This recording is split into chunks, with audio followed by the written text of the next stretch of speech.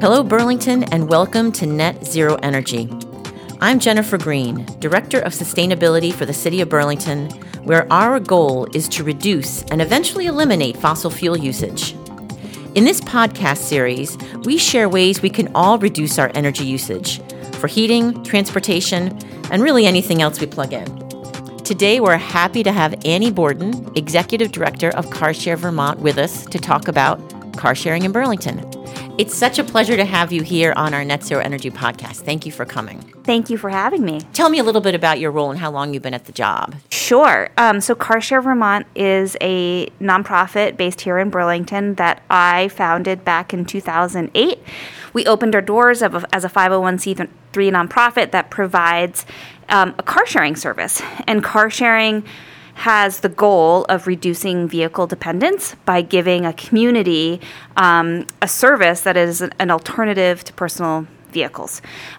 So CarShare Vermont was born with a small fleet of 8 cars. We've now grown over the past, 14 years to a fleet of 22 shared vehicles that are located throughout Burlington, near where people live and work. So we're kind of spread out through all of the neighborhoods versus a centralized lot, the way you'd think about a car rental.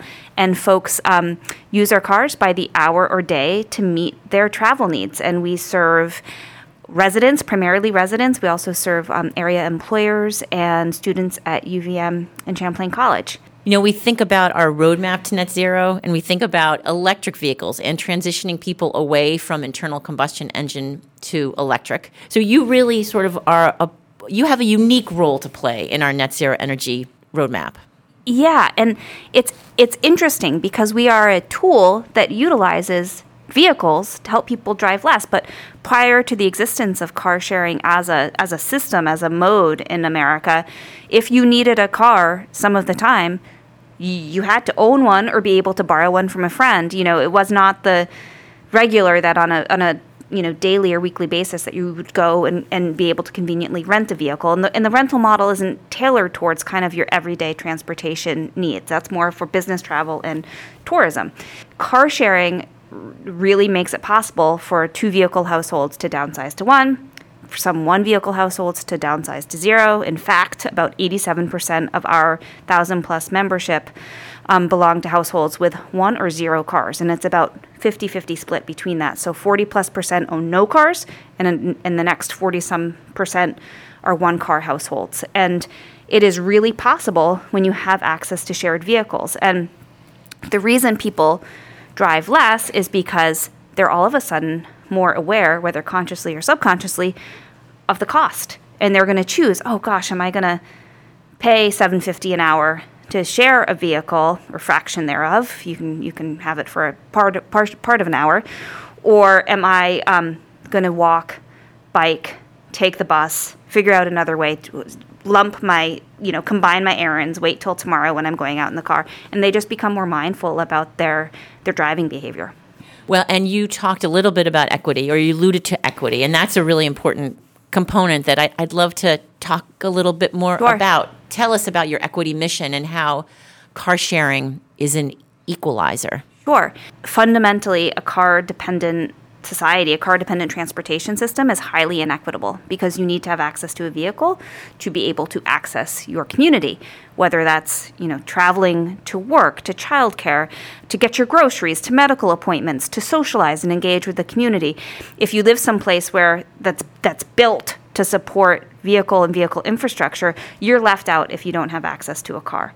So car sharing is a way to make affordable access available to people who do not own cars, likely by necessity, because cars are really expensive, the second highest household expense next to housing. So car share can help people meet their mobility needs if they do not need a vehicle every single day to get to work. So for example, we serve the primary purposes that people will use car share are for those basic needs: groceries, medical appointments, visiting family out of town.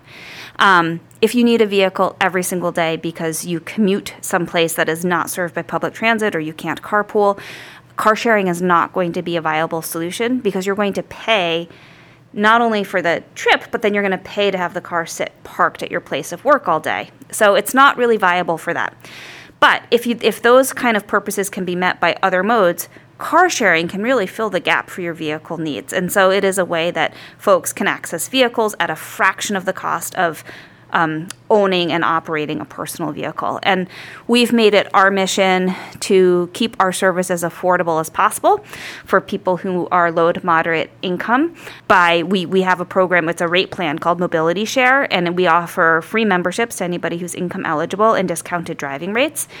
That portion of our membership has quadrupled since the start of the pandemic. So it is the fastest growing segment. The feedback we receive is that people feel more independent, they feel less stress about transportation, and they feel that they're able to get where they need to go more affordably. And that's huge. And they're doing so without adding more cars to the road. They're sharing our network, which is awesome and benefits the environment and checks the box on all of our environmental goals as well. For low-income Burlingtonians who want to access the free membership, what's that process like? They join. They go to our application page, and it asks, as you're filling out the application, it asks, do you live in affordable housing? We have affordable housing partners. If you live in any CHT property, for example, or BHA property, Cathedral Square property, you're automatically eligible. It just asks some self-verification questions, and then assuming your driving record checks out, which is the same for all of our applicants, they can join and they can access our service and take advantage of those discounted rates. Well, that's really great. It's interesting. I had a conversation with a social service provider the other day who said, but car share is just too expensive. And I thought, I need to be better about articulating the full cost of ownership. The breakdown of cost comparison of our service. If you are completely transit dependent and you've been able to access the bus free of charge, as everyone can during COVID, it will feel like a financial hardship if you previously had a transportation budget of $0. I can understand that making the leap to paying, $7.50 for an hour in a shared vehicle may be hard for folks still. But for those who have experienced vehicle ownership and know the cost burden of that option, there is this great sense of relief and understanding that, oh my gosh, car sharing is a more affordable way for those for whom they can make it work. As you know, Burlington Electric is incentivizing folks to drive electric. And we're excited about partnering with CarShare because we also appreciate the opportunity to give everyone the chance to experience electric. So we've partnered with you on helping you purchase a couple of electric vehicles. Can you talk about the feedback that you're getting from customers who are trying electric for the first time? Sure. Well, I think that, as you probably know, there are people in the community that are really excited by the opportunity to drive an electric vehicle, and particularly people who don't own vehicles, that they're able to access them through our shared fleet. I think that's really exciting because our members will tell us, I don't want to buy a car, but I'd still like to drive electric. And so I think so that experience is very positive. Can we go back to money a little bit? So you talk about the free membership for low and moderate income folks, and you talked about the drive a lot rate that you offer, which is the best rate for any of your drivers. I know insurance tends to be expensive for people and intimidating. Gas, you talk about paying for charging. I think that all those things are wrapped into the driving fee. So you're paying your drive a lot rate and nothing else. Is that right? Correct. We include gas, comprehensive insurance, which is much better than what people carry usually on a personal vehicle. We provide coverage up to $1 million per incident. We repair the cars. They're cleaned inside and out every 2 weeks. They are meticulously maintained by our awesome fleet manager, Scudder. And we remove snow in the winter. We have volunteers who help take care of them, move them during parking bans. So we really try to eliminate the hassles of vehicle ownership and include that in our pricing. What's your vision for CarShare, Annie? Now you've been at it for a while and you're really well versed. I mean, it always blows me away talking to you. So the data, the information, everything you have in your head, and of course now just the the time spent. My vision is to help shape policies and strategies and really a sustained source of funding that can help car sharing as a mode, not necessarily operated by our small but dedicated team of 4, but that others around the state could access this resource and that their communities could benefit from car sharing. I think there's so much to be gained with some kind of forward thinking and a funding model and a program that could allow communities to, have a pod or two. Yeah, I really appreciate that. I know it's hard. Yeah, I know how hard you work. As a member myself, I so appreciate it. Yeah, we're so committed. We're so psyched to be here, and we hope that we can help replicate it elsewhere. Annie, thank you so much for being here. It was a real pleasure to talk with you. Thanks, Jen. It's always a pleasure to talk to you. Thank you again for listening to Net Zero Energy. If you have any questions about this podcast or what BED offers regarding incentives, rebates, or technological support, look for us at burlingtonelectric.com or call us at 802-865-7300. You can also follow us on Facebook.